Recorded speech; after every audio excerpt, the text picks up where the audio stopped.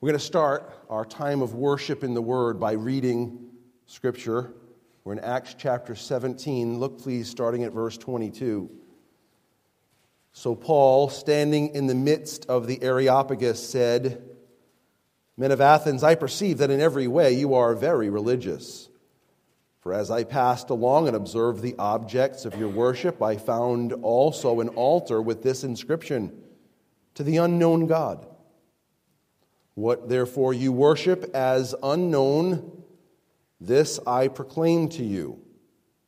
The God who made the world and everything in it, being Lord of heaven and earth, does not live in temples made by man, nor is he served by human hands, as though he needed anything, since he himself gives to all mankind life and breath and everything. And he made from one man every nation of mankind to live on the face of the earth, having determined allotted periods and the boundaries of their dwelling place, that they should seek God and perhaps feel their way toward him and find him. Yet he is actually not far from each one of us, for in him we live and move and have our being, even as even some of your own prophets have said, for we are indeed his offspring." This text brings so much to our attention. First of all, he says that he doesn't need anything.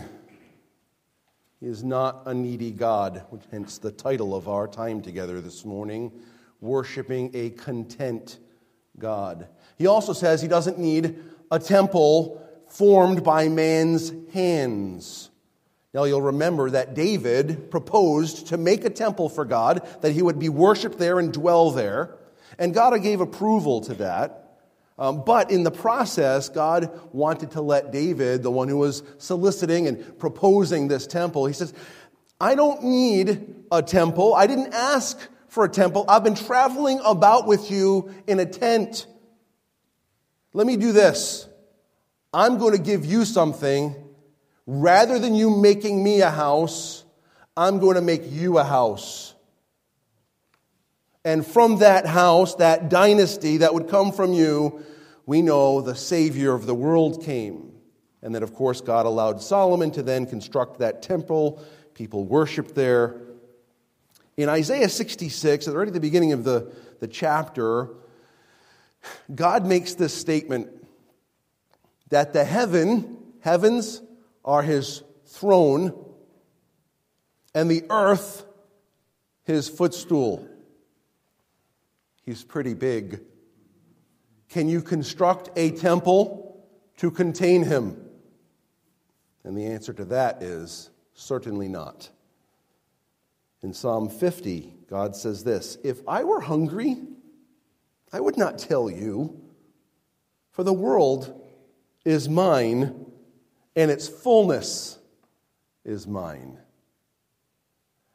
It is so important for us to understand and to reiterate in our minds that God doesn't need anything. Our God has no needs. He does not lack for companionship. He is eternally in perfect union, Father, Son, and Holy Spirit. Our God is infinitely and eternally glorious.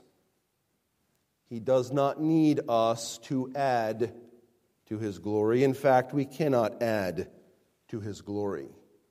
So when we come together and we say we want to glorify God, we want to give glory to God, really what we should be rightly saying is we want to point to the glory of God. We want to magnify, make clear the glory of God. We want to, by God's grace, reflect the glory of God. We certainly don't add to it, and we certainly can't detract from it. God is infinitely and eternally glorious.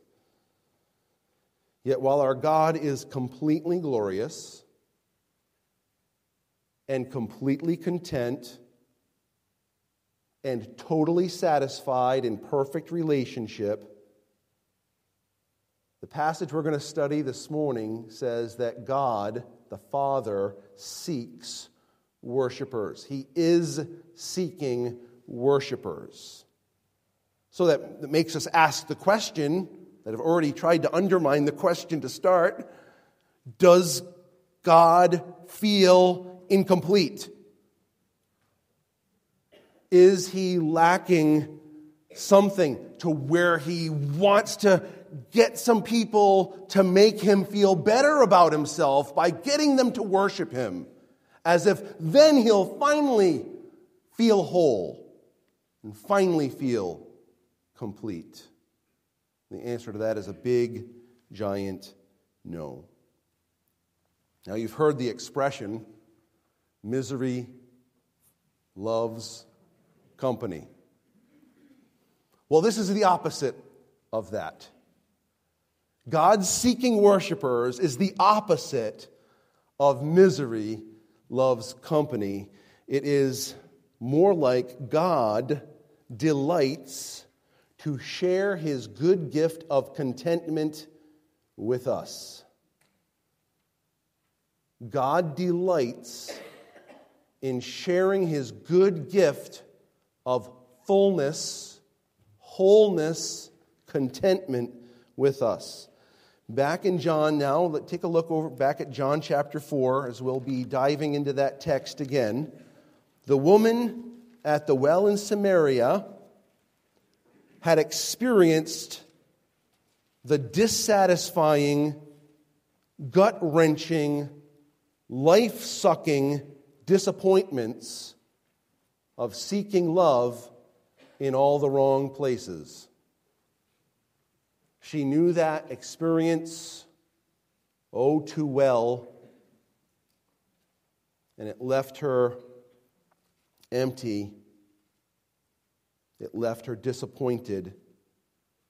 It left her discontent. She is alone in this setting, alone. At least that's the way it appears. She seemingly rejected, and she's seemingly empty. When Jesus meets her in this condition of desperation and loneliness and dissatisfaction, Jesus meets her in this condition, and he offers her mercy and grace that will never run dry. Mercy and grace that would never leave her empty. Mercy and grace that would never leave her searching again. He offers her life from himself. And in connection with that offer of life from himself that wells up within her, springing forth the eternal life, from that, this glorious conversation resulting in real worship takes place. Let's take a look, please, starting back at verse 13. Jesus said to her, "Everyone who drinks of this water will be thirsty again. But whoever drinks of the water that I will give him will never be thirsty again. The water that I will give him will become in him a spring of water welling up to eternal life." The woman said to him, "Sir, give me this water so that I will not be thirsty or have to come here to draw." Jesus said to her, "Go, call your husband and come here." The woman answered him, I have no husband." Jesus said to her, "You are right in saying, 'I have no husband,' for you have had 5 husbands, and the one you now have is not your husband. What you have said is true." The woman said to him, "Sir, I perceive you are a prophet. Our fathers worshipped on this mountain, but you say that in Jerusalem is the place where people ought to worship."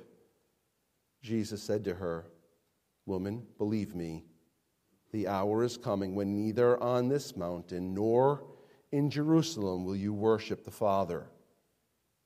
You worship what you do not know. We worship what we know, for salvation is from the Jews. But the hour is coming and is now here when the true worshipers will worship the Father in spirit and truth. For the Father is seeking such people to worship him. God is spirit, and those who worship him must worship in spirit and in truth. The woman said to him, I know that the Messiah is coming.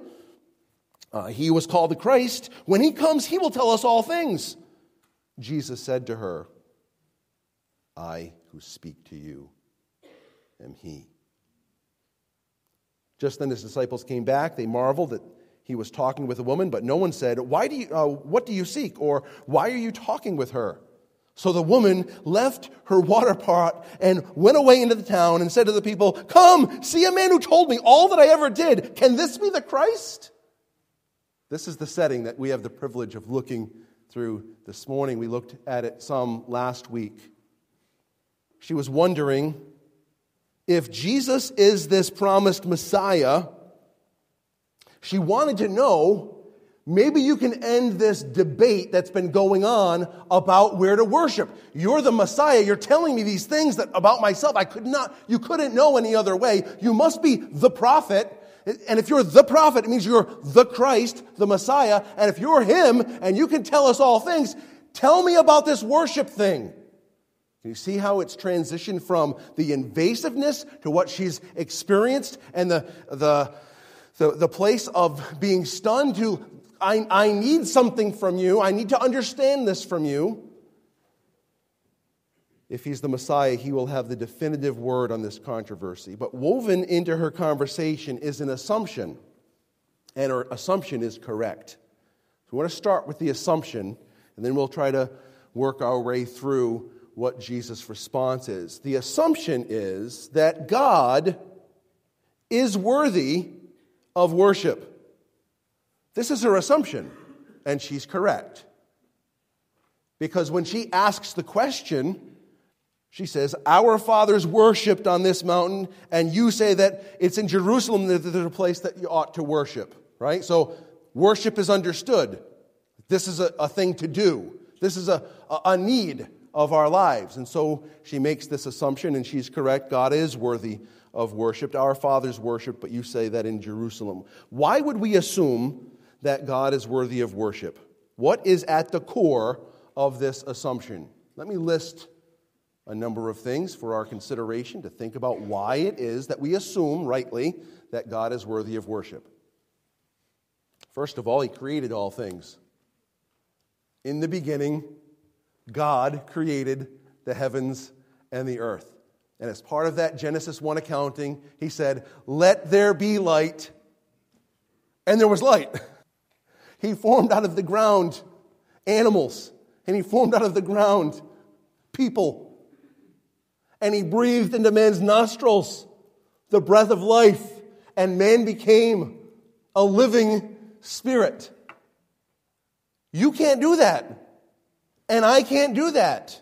And there is no human being on the earth that can do that. God created all things. And not only that, the Bible tells us that Jesus, by the word of his power, sustains all these things.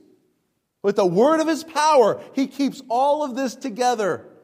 All of the countless, I'm sure there's some kind of a mathematical expression my wife could tell me about, countless atoms on the earth and then throughout the vast universe. And then, beyond the creation and the sustaining of life and people, God offers to redeem and save all things. People and his created order. Amazing. You know what's amazing? This is again, we come to things that we only just grapple with. We see it in Scripture and we're like, I believe you, but I don't understand it. The Bible tells us that the whole earth is full of his glory. You know what that means? You know the expression, that's a God-forsaken place? That ain't true. However many days you've lived on this earth, and whatever you've experienced, and wherever you've been, you have not for 1 second experienced what life is like without the full glory of God. No, that's not the right statement. Without an expression of God's glory. The whole earth is full of His glory. Everywhere His glory is. The fullness of that is still to come. We will see it in its fullness.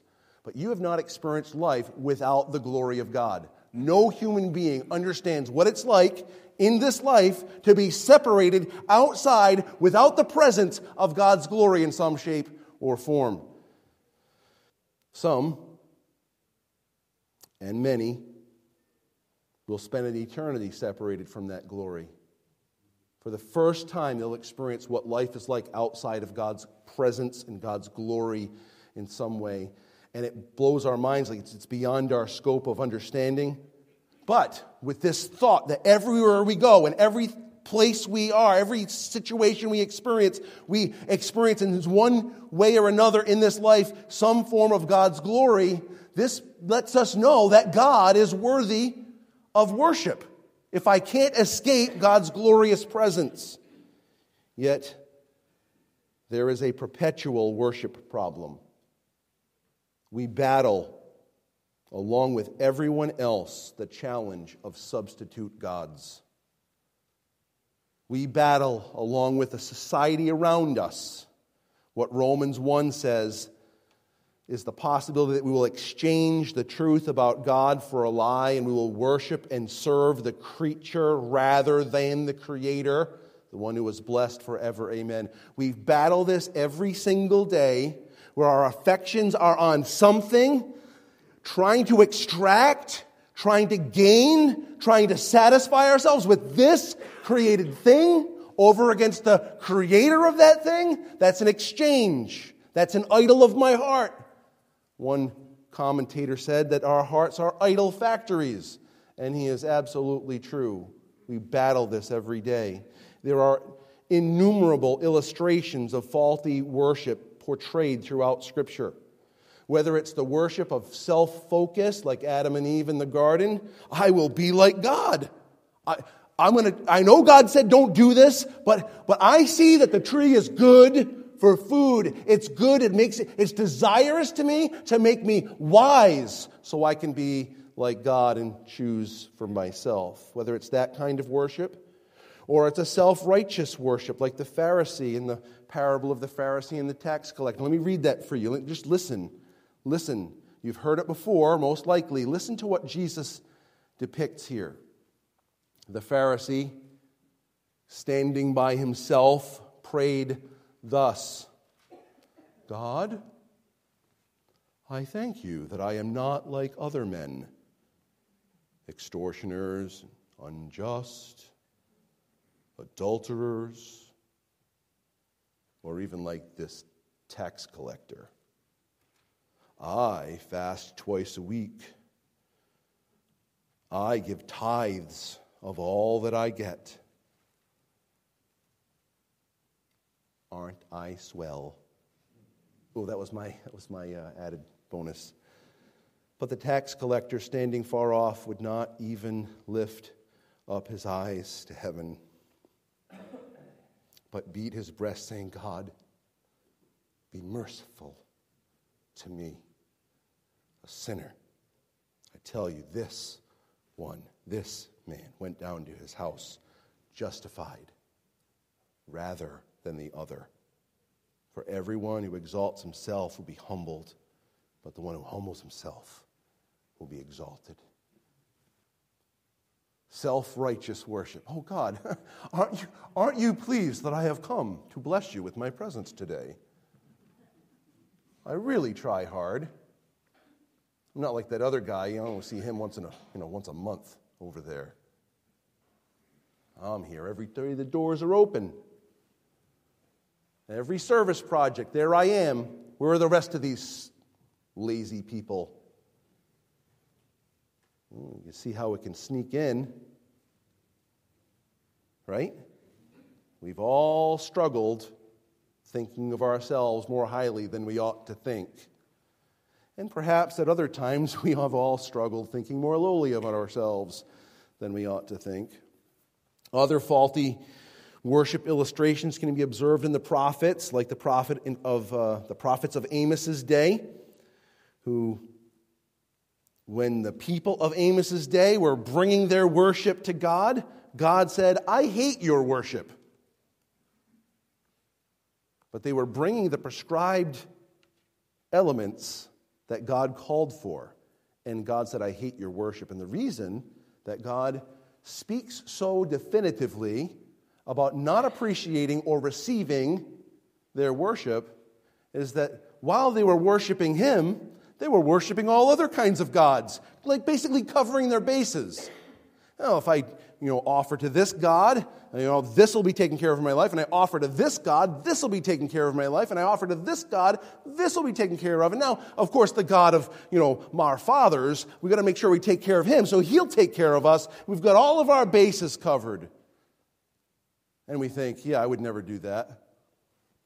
But in how many ways do you try to satisfy yourself and fulfill your needs, covering all your bases of your own self-effort to just, hey, I want my house to be a certain way, and I want my car to be a certain way, I want my food to be a certain way, I want my body to be a certain way, I want my career path to be a certain way, I want my after-career path to be a certain way. We've got it all curated for ourselves. And by the way, I'll just visit God on Sundays every now and then and say, "God, aren't you happy with me?" All these different ways. And it's like, what can I do to take care of my needs? Worship. The woman in this account with Jesus has been chewed up and spit out by her desire to be loved and to find fulfillment in that love. You and I struggle likewise to cater to all kinds of desires, to all of our little gods. For all of these idols, I don't know what your problem is, right? You have idols in your own heart and mind. I can't, I just try to give little samplings of things that could be for all of us to struggle with. But you know what puts you to sleep at night or keeps you up at night. You know what it is that's on your heart first thing in the morning when you wake up. You're like, all right, I got to deal with these things, those concepts. For all of these idols, Jesus says, these are nothing compared to me.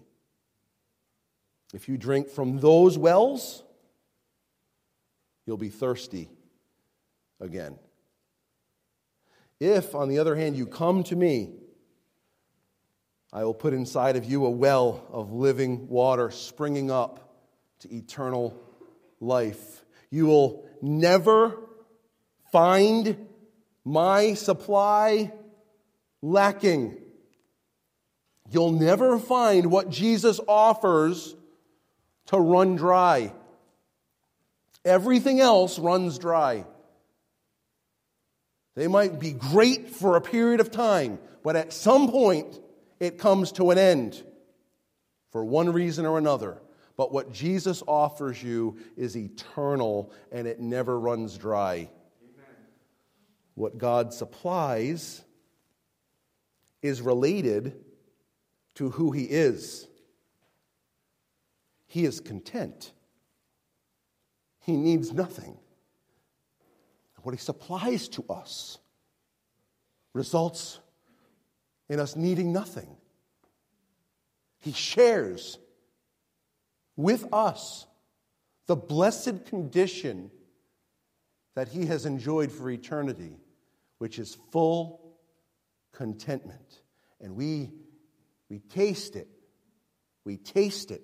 We can sense it from time to time, that contentment that comes from Him. And we know it is a foretaste of the fullness that will come one day when we no longer battle every idol trying to steal our attention away from that one that supplies in fullness. God is worthy of worship, and He'll never leave us lacking. Move a little further in the text. to see Jesus' argument back or answer to her query, her question about, hey, should we, worship on Mount Gerizim, or are we supposed to worship in Jerusalem? We say it's over here, you say it's over there. What do we do? And so Jesus' answer is ultimately, God is worshiped at all times and in all places. But to just kind of get a little background, the Samaritans and the Jews had these differing views on the location. So let's start by looking in the text of Scripture to feel our way through that a little bit. Look at Deuteronomy 12 for just a moment. Deuteronomy 12. Where are we supposed to worship? Why is that a question? Well, we have been set free from this, singular location for worship, so it's not a thing for us. But for them, in that day, it was a major thing.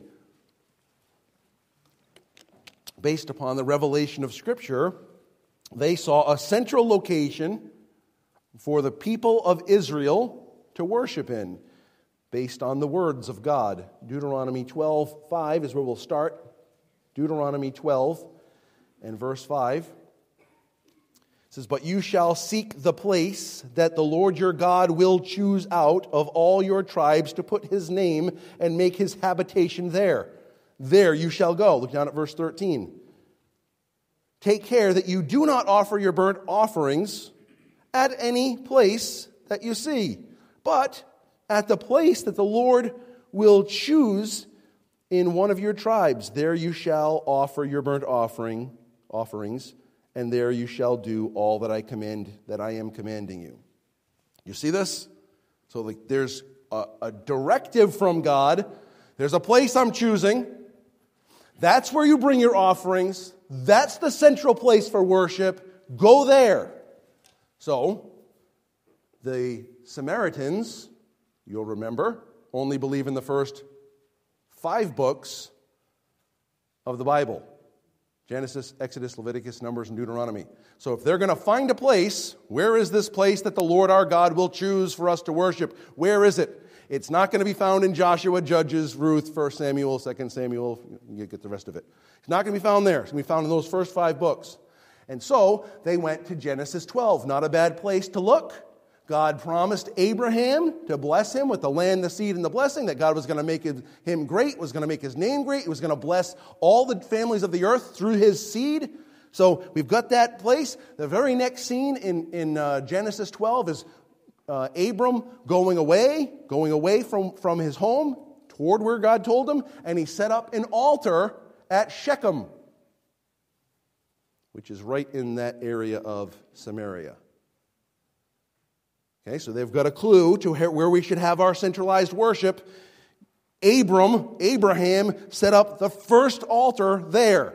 So that's a good starting place. Then, as furtherance for their understanding of this centralized location, they go to Deuteronomy chapter 11, and it's also recorded elsewhere. But there's this antiphony, this antiphonal praise going to God, which means, one group is singing and the other, and they're responding. On Mount Ebal, they issued forth the curses that were associated with the law, and from Mount Gerizim, they issued forth the blessings that came from the Mosaic law. And so they're celebrating, and the place that their celebration arose from was near Shechem, in Samaria, on Mount Gerizim. That's the place we ought to worship. They determined it in their understanding of Scripture, so that's where we're going to go worship God. Well, the Jews, on the other hand, experienced something a little different, as God sanctioned the temple that David proposed to build. It was constructed, dedicated, and filled by God's glory in a visible way. You'll remember that from 1 Kings chapter, 8 is where the glory of God fills the temple. This same temple is that's designed for worship was rebuilt at the Lord's direction. And where was it? In Jerusalem. So we've got conflicting views about this. Okay, what do we do? Well, you know what's interesting? God had already set forth worship long ago. Where did worship start? Human worship. Where did it start? in a garden, a perfect garden, with everything provided and everything just right. And God met with Adam and Eve. And that garden is kind of like the forerunner of the way that things will end, where the knowledge of the Lord will cover the earth.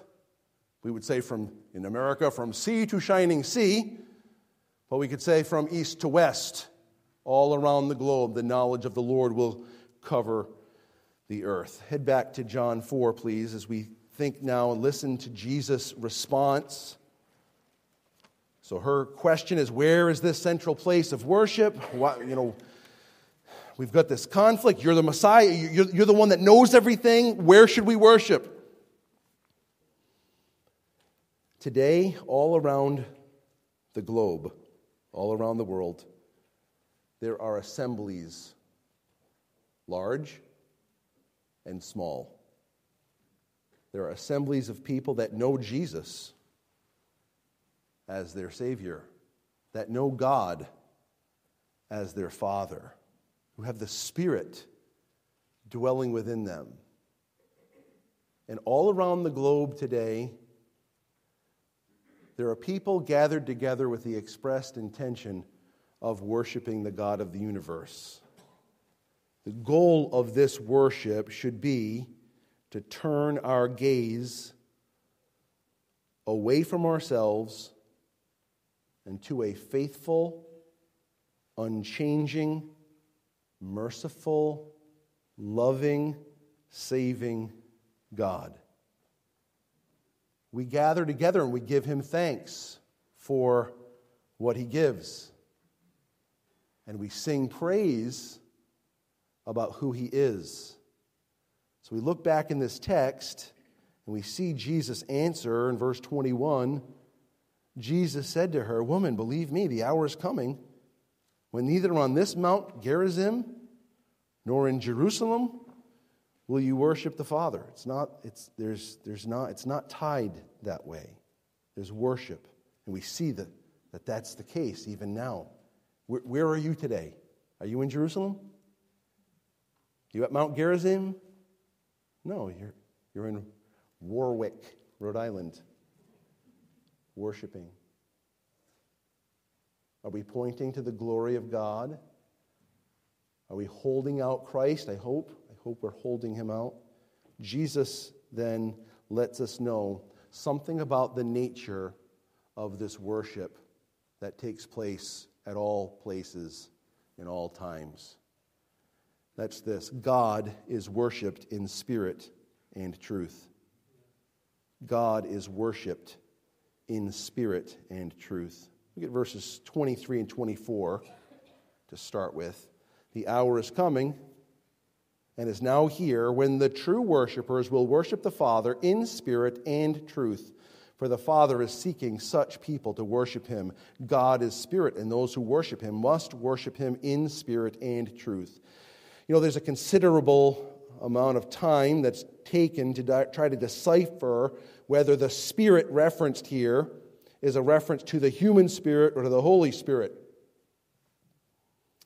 And whatever one might conclude from the technical linguistics, the language of the passage, theologically, I think we need to just see the general statement here and recognize that we need both the Holy Spirit as the prompter and fruit giver and provider, and we need the human spirit to be made alive and engaged. So you spend all kinds of time figuring out, well, should this be a lowercase s or an uppercase s? And the answer might in fact be yes. Yes, in fact, we do need the Holy Spirit. For genuine worship to take place, we need to be made spiritually alive. That's the word, regeneration. And who brings that about? The Holy Spirit does. It's the ministry of the Holy Spirit. We also need the Holy Spirit to provide for us understanding and strength and joy in this process. And the starting point at which the Spirit of God works at making us alive and providing strength and giving us peace and joy is our human spirit. the Spirit within you that makes you God conscious. Our bodies make us conscious of things around us. We can feel them. Our soul, generally speaking, makes us self-conscious. We're aware of how we're feeling. And our spirit makes us God conscious. These are generalities. It's a lot more complicated than that. But God the Spirit's working in our human spirits. Our worship must also be not just in accordance with the Spirit's promptings and engagement with our spirit, but it also must be in accordance with truth. So when Jesus states that the Samaritans worship what they do not know, back in verse 22, you worship what you do not know. You worship what you do not know. We worship what we know, for salvation is from the Jews. He's getting at this truth aspect. The Samaritans had cut off a large swath of God's revelation. It's not they didn't know anything. They didn't have the full orb of it. They're missing something.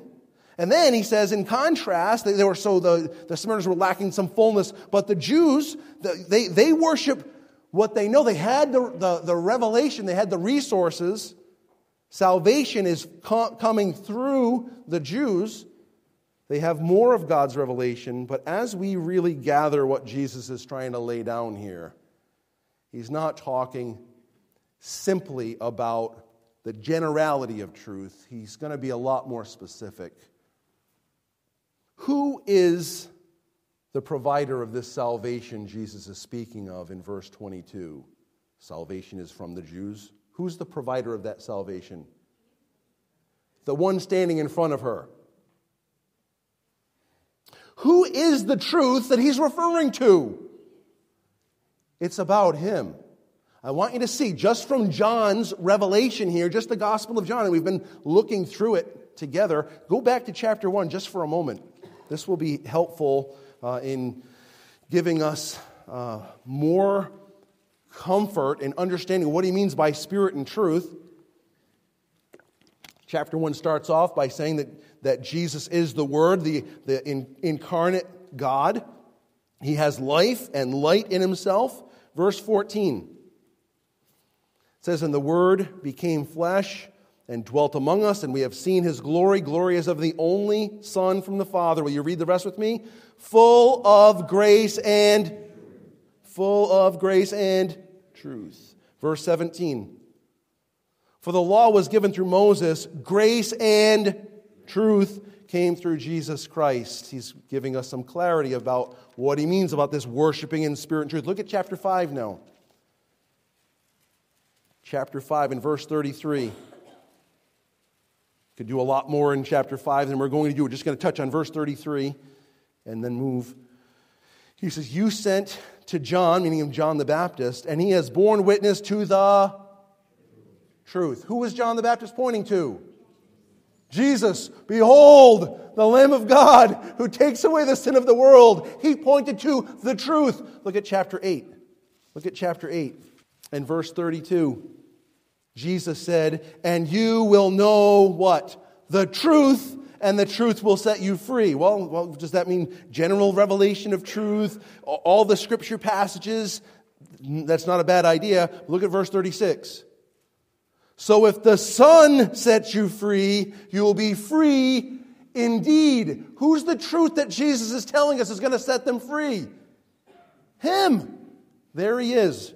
We all know, we're familiar with John 14:6. Jesus said, I am the way, the truth, and the life. No man comes to the Father except through me. What is this truth that we need to worship God through? The Spirit enlivens us. The Spirit gives us strength, gives us comfort, gives us joy, gives us peace and patience. All these things come from Him. He enlivens our hearts to worship, and we worship in accordance with the truth. Think about this a little bit further. The worship of God comes through the Spirit, working in human spirits about the truth. Look at chapter 15, John chapter 15, and look at verse 26.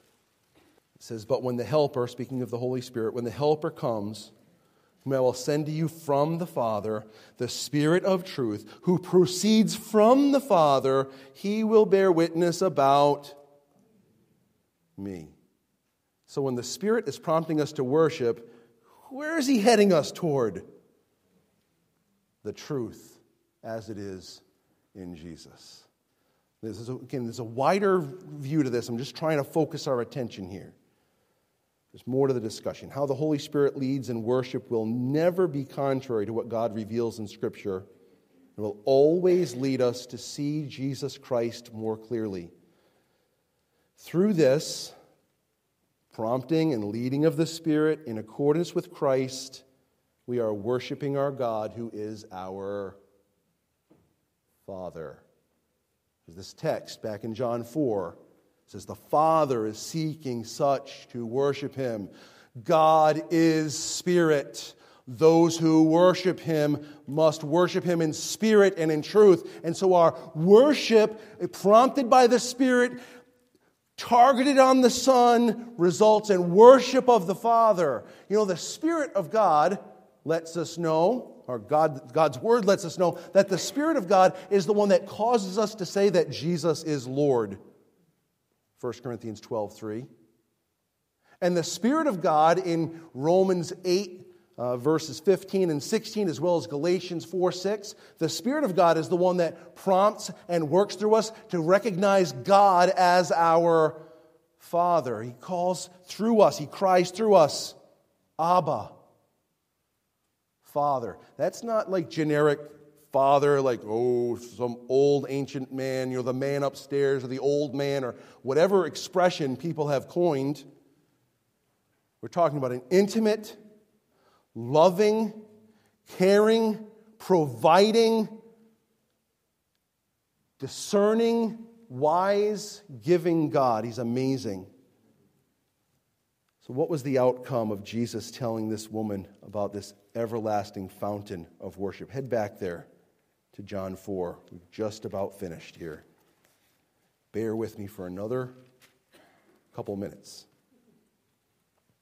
What was the outcome of Jesus telling this woman about this everlasting fountain of worship? Verse 28. So the woman left her water jar and went away into the town and said to the people, "Come, see a man who told me all that I ever did. Can this be the Christ?" Like, why did she go to the well? To get some water. Did she leave there with her water? No, she left it behind because she got something way better. And she starts telling all these people that had rejected her and cast her aside and thought nothing of her. She said, "I want to tell you about this man who told me everything about me. Come and see him. He's got to be the Christ. Come and see him." She went with one purpose. She had no idea all the depths of her needs. She had one thing on her mind, and Jesus says, "I have a deeper revelation for you. I want to tell you about your real need, and I want to meet you. I want to meet you with your deepest need. I want to provide you with myself. You'll never be the same again. I have everything for you." That day, salvation came to Samaria. For this lady that was in so deep a need. But let's come back to 2023. All these years later, just as the Samaritan woman arrived that day not knowing what she really needed, nor what she would encounter, here we have come today. Probably not as keen or aware of our needs as maybe we would like to have been. When we came here, we didn't know exactly what we would encounter. We have pretty similar patterns every week, not knowing exactly how God was going to meet with us this morning and meet our needs. When we gather here together, it's always our desire to hold forth Christ, to lift Him up and see how great He is, what He's like, what He provides, and to shine the light so we see I don't have without Him what I need. With all the different idols in our hearts that we're battling with, those idols speak to our humanness, to our brokenness, to our real need. But generally, those idols of our hearts are lying to us, covering up our real needs. So we come to this place to worship because God's called us to this very thing. But remember, He didn't call us today to worship because He needed something. He wanted to extract something from us because He's lonely or needed to feel more glorious than He is. You know, God is no more nor less glorious during and after our worship.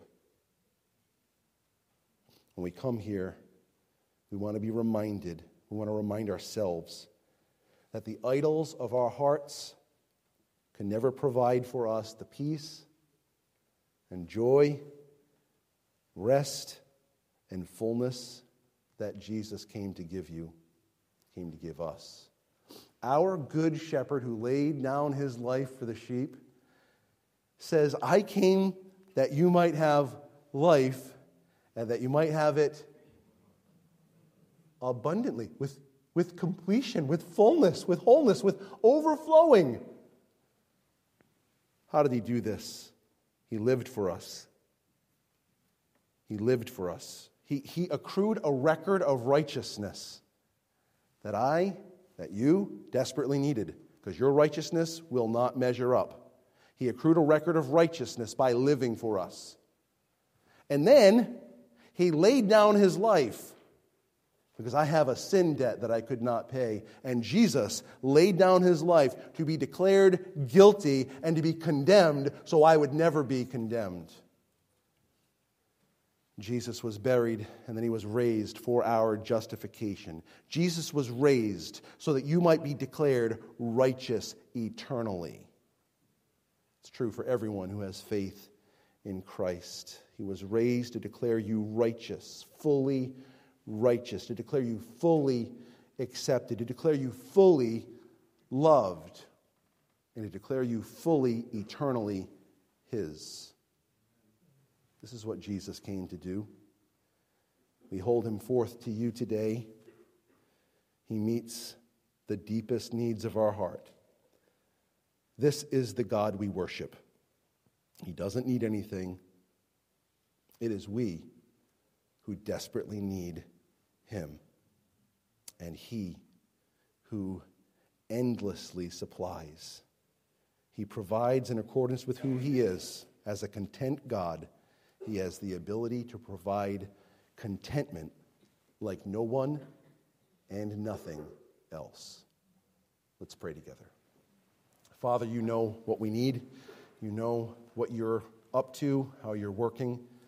We commit ourselves, commit those listening to you with great confidence. In Jesus' name, amen.